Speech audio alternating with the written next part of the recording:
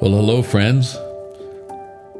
One more time, stories to make sense of it all. I'm Dick Foth, and we're coming to the end of the book that we've been sort of reading together. I've been reading it to you, if you will, over the last months, and we're on approach for landing. It's the last section of the book called Dreamers. The subtitle is Dreamers Fuel Hope, and the chapter title is Trust Big, Dream Long. What must we do to be doing the works of God?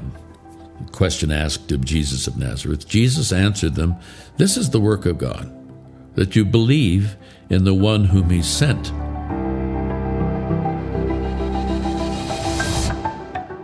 January 9th, 1956 was a terrible morning. At least that's what I felt at 13. The report had just come over the radio that 5 young missionaries had been speared to death the previous day by tribal people on the banks of the Curaray River deep in the Amazon rainforest in Ecuador. In the months that followed, they became symbols for devotion to Jesus for a generation of young people like me. Women continued the mission. Jim Elliot's wife, one of the 5, Elizabeth, and Rachel, the sister of the pilot, Nate Saint, later went back into that area to reach the Huaorani Indians with the good news. Elizabeth and her toddler daughter stayed a couple of years. Rachel stayed for 40 years and is buried there. Elizabeth wrote several inspirational books like Through Gates of Splendor and Shadow of the Almighty. I read them all. So when I heard she would be available to speak in our college chapel, I was thrilled. Parentheses, this would have been in the early 1980s. After her very powerful chapel talk, she came to my office for coffee. During our conversation, I asked the question, "What's the most important part of following Jesus, Elizabeth?" Without hesitation, she said, "Trust, Dick." What else is there? Walking with Jesus is a life of trust. So is walking with each other. In making the case for friendship, we have spoken of story, affirmation, and covenant as means and methods of making friendship a reality. The result of it all is trust and respect. Reflect on that amorphous English word love one more time. In relationship, love is expressed through trust and respect. I've often encouraged couples to use that language for affirmation. Instead of saying, "I love you, baby," why not say, "Let me tell you 3 reasons why I trust you"? That's the place Jesus lands when people who want to get life right ask him how to do it. The question, what must we do to do the works God requires, is answered with believe in the one he has sent. The root word in the New Testament for belief, trust, and faith is the same Greek noun pistis. That noun, or some variation of the word, is used more than 225 times in the New Testament. Where it is not used is in the Gospel of John, what we just read the verse from, which has as its purpose getting us to believe in Jesus. What John used is the verb pisteuo, and he used that verb over 100 times. All that to say, throughout the stories of Jesus and the apostles and the subsequent letters to these young churches, the thread of belief, faith, trust, and the journey of believing is the bedrock of it all. Trust is the oxygen for their relationship with God.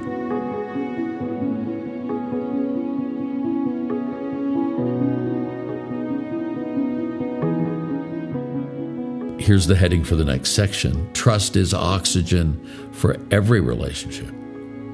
When we tell each other our stories, over time, trust begins to grow. That's you trusting me with your past and vice versa. When we affirm each other and start building covenants, we trust each other with our now. As we relax enough to share dreams, we trust each other with our tomorrow. Trust, by definition, is a risk. On the eve of asking Ruth to marry me, I spoke with her father and told him of my fears that perhaps my parents' dysfunction was genetic. Sitting in the cab of his old pickup truck, he simply looked over and said, "Dick, just keep loving Ruthie and Jesus, I trust you." And the world shifted. To offer trust and be given trust are huge markers in our lives. No passage in Scripture speaks of trust more intensely than Hebrews 11. The nouns faith and trust are used 22 times in 39 verses. The great people of faith throughout biblical history are listed by name: Abel, Enoch, Noah, Abraham, Isaac, Jacob, Sarah, Joseph, Moses. And the roll call goes on with names like the prostitute Rahab, Gideon, Barak, Samson, Jephthah, David, Samuel, and the prophets. Wait. Was that Rahab the prostitute? How'd she get on the list? She was not a father of a nation or a rescuer of a people or an ark builder.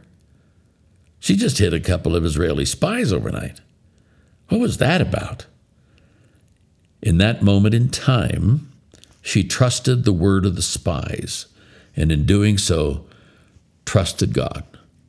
Trust happens at moments in time. Just a couple of thoughts from Hebrews 11 as we look at Abraham and what God called him to do. He loads up his people, his animals, and his possessions. Then he heads out.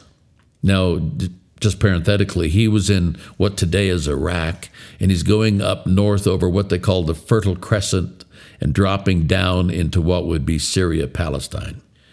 By faith, Abraham obeyed when he was called to go out to a place that he was to receive as an inheritance, and he went out not knowing where he was going. Abraham hears God, heads for a place he's never been.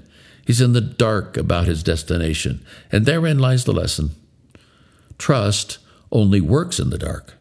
If you know where you're going, plans all in place with fallback options, you don't need to trust God. Our friendships are that kind of journey too. There's much we don't know, but we take it one step at a time.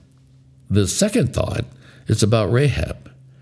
She didn't play on the big stage like Noah, Abraham, or Moses, but she played her part. She shows us that trust is doing what you can do, not what you can't. Most friendships and most of life are not about the big moments, but about the hundreds of small ones. If it's true that genius is found in the infinite capacity for detail, friendships model that in a big way. Friendship is an accumulation of trust moments. Trust looks forward. Trust is a powerful engine for living. It produces energy and momentum in a way nothing else does. And though it exists in the present moment, it tilts us forward, encouraging hope and dreams. The writer of Hebrews actually started there in chapter 11. Now, faith is the assurance of things hoped for, the conviction of things not seen. One of the best things about friendship is the joy of cheering on the other person's dreams. When I trust you enough to share my dreams, we have hit a new mark. You don't have to be the closest of friends to share dreams, but those kinds of friendships make the affirmations so much more real. You might cheer friends on to check items off their bucket list, the things they want to do before they die. Or you might applaud them for an anti-bucket list like our friends Kent and Kay have. Their anti-bucket list consists of things they have decided that they never have to do again. I love that.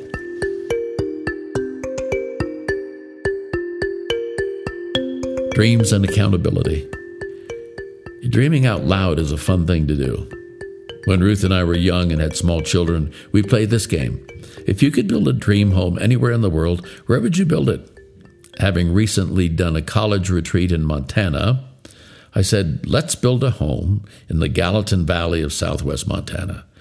We'll be surrounded by mountains like the Bridger Range, the Tobacco Route, and the Spanish Peaks. There's the East and West Gallatin Rivers that have trout population like nobody's business. We'll be in ranching country. We'll build a home overlooking one of the rivers with a sewing room upstairs for your quilting endeavors next to my library where I can write. And Ruth said, what about schools for the kids? And I responded, well, we'll have the very best international school in the world, just a pony ride from the house. When you dream, you can dream anything you want, and it's real. Dreaming together brings one very special thing into play: accountability. Often we speak of accountability groups as a protective endeavor. In men's groups, it's a preventative mechanism so guys won't get off track morally. But the accountability that comes when we share dreams is a very different dynamic. 25 plus years ago, I was leading a small group exercise with some college students at the school where I served as president. We just finished describing ourselves as animals and then describing each other that way in positive terms. The last question was, if you had a dream, something you'd like to do in the future, what might it be? When they came to me, I said, I speak at retreats quite often, and now and again someone will ask, do you have those ideas written down anywhere? And I say, no. And then they say, you need to do that.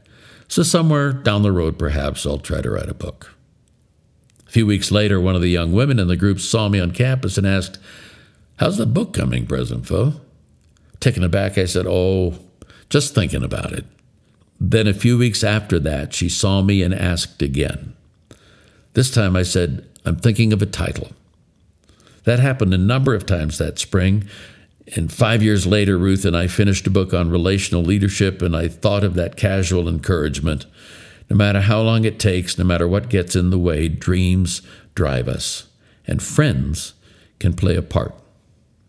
That dream was tiny compared to other huge, almost insurmountable dreams we read about, like the one 9 university students and their coach had at the heart of the Great Depression. That would be the 1930s, parenthetically.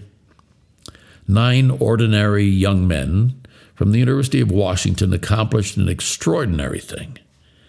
They labored together in effort and accountability as an embryonic rowing team to take on much stronger rowing programs like Cal Berkeley and Harvard and Yale. And they won.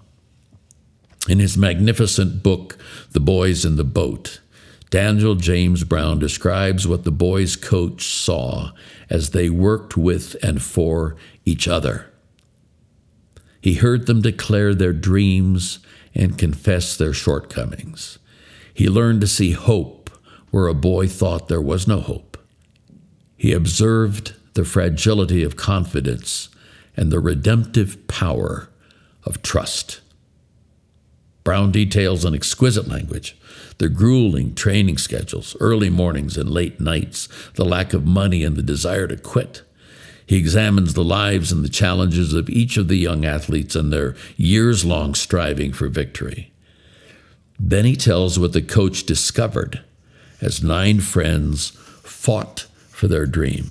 He came to understand how those almost mystical bonds of trust and affection, if nurtured correctly, might lift a crew above the ordinary sphere, transport it to a place where 9 boys somehow became one thing, a thing that could not quite be defined, a thing that was so in tune with the water and the earth and the sky above that as they rowed, effort was replaced by ecstasy. It was a rare thing, a sacred thing, a thing devoutly to be hoped for.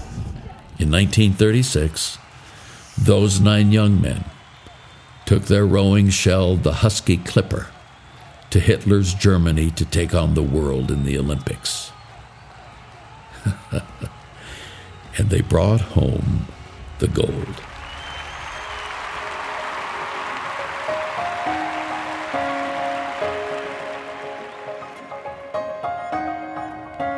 Shared dreams push us to excel. That is trusting big and dreaming long. I got to tell you, I love that story. If you haven't read that story, The Boys in the Boat, I encourage you to download it, buy it, whatever, and read it. It's a fascinating, strong story of the power of trust and dreaming the big dream. Well, I could keep going on rhapsodizing about such things, but I have to quit. I want to go get a cup of coffee. You probably do too. So I'm out. This is Dick Foth saying God bless, and we'll catch you later.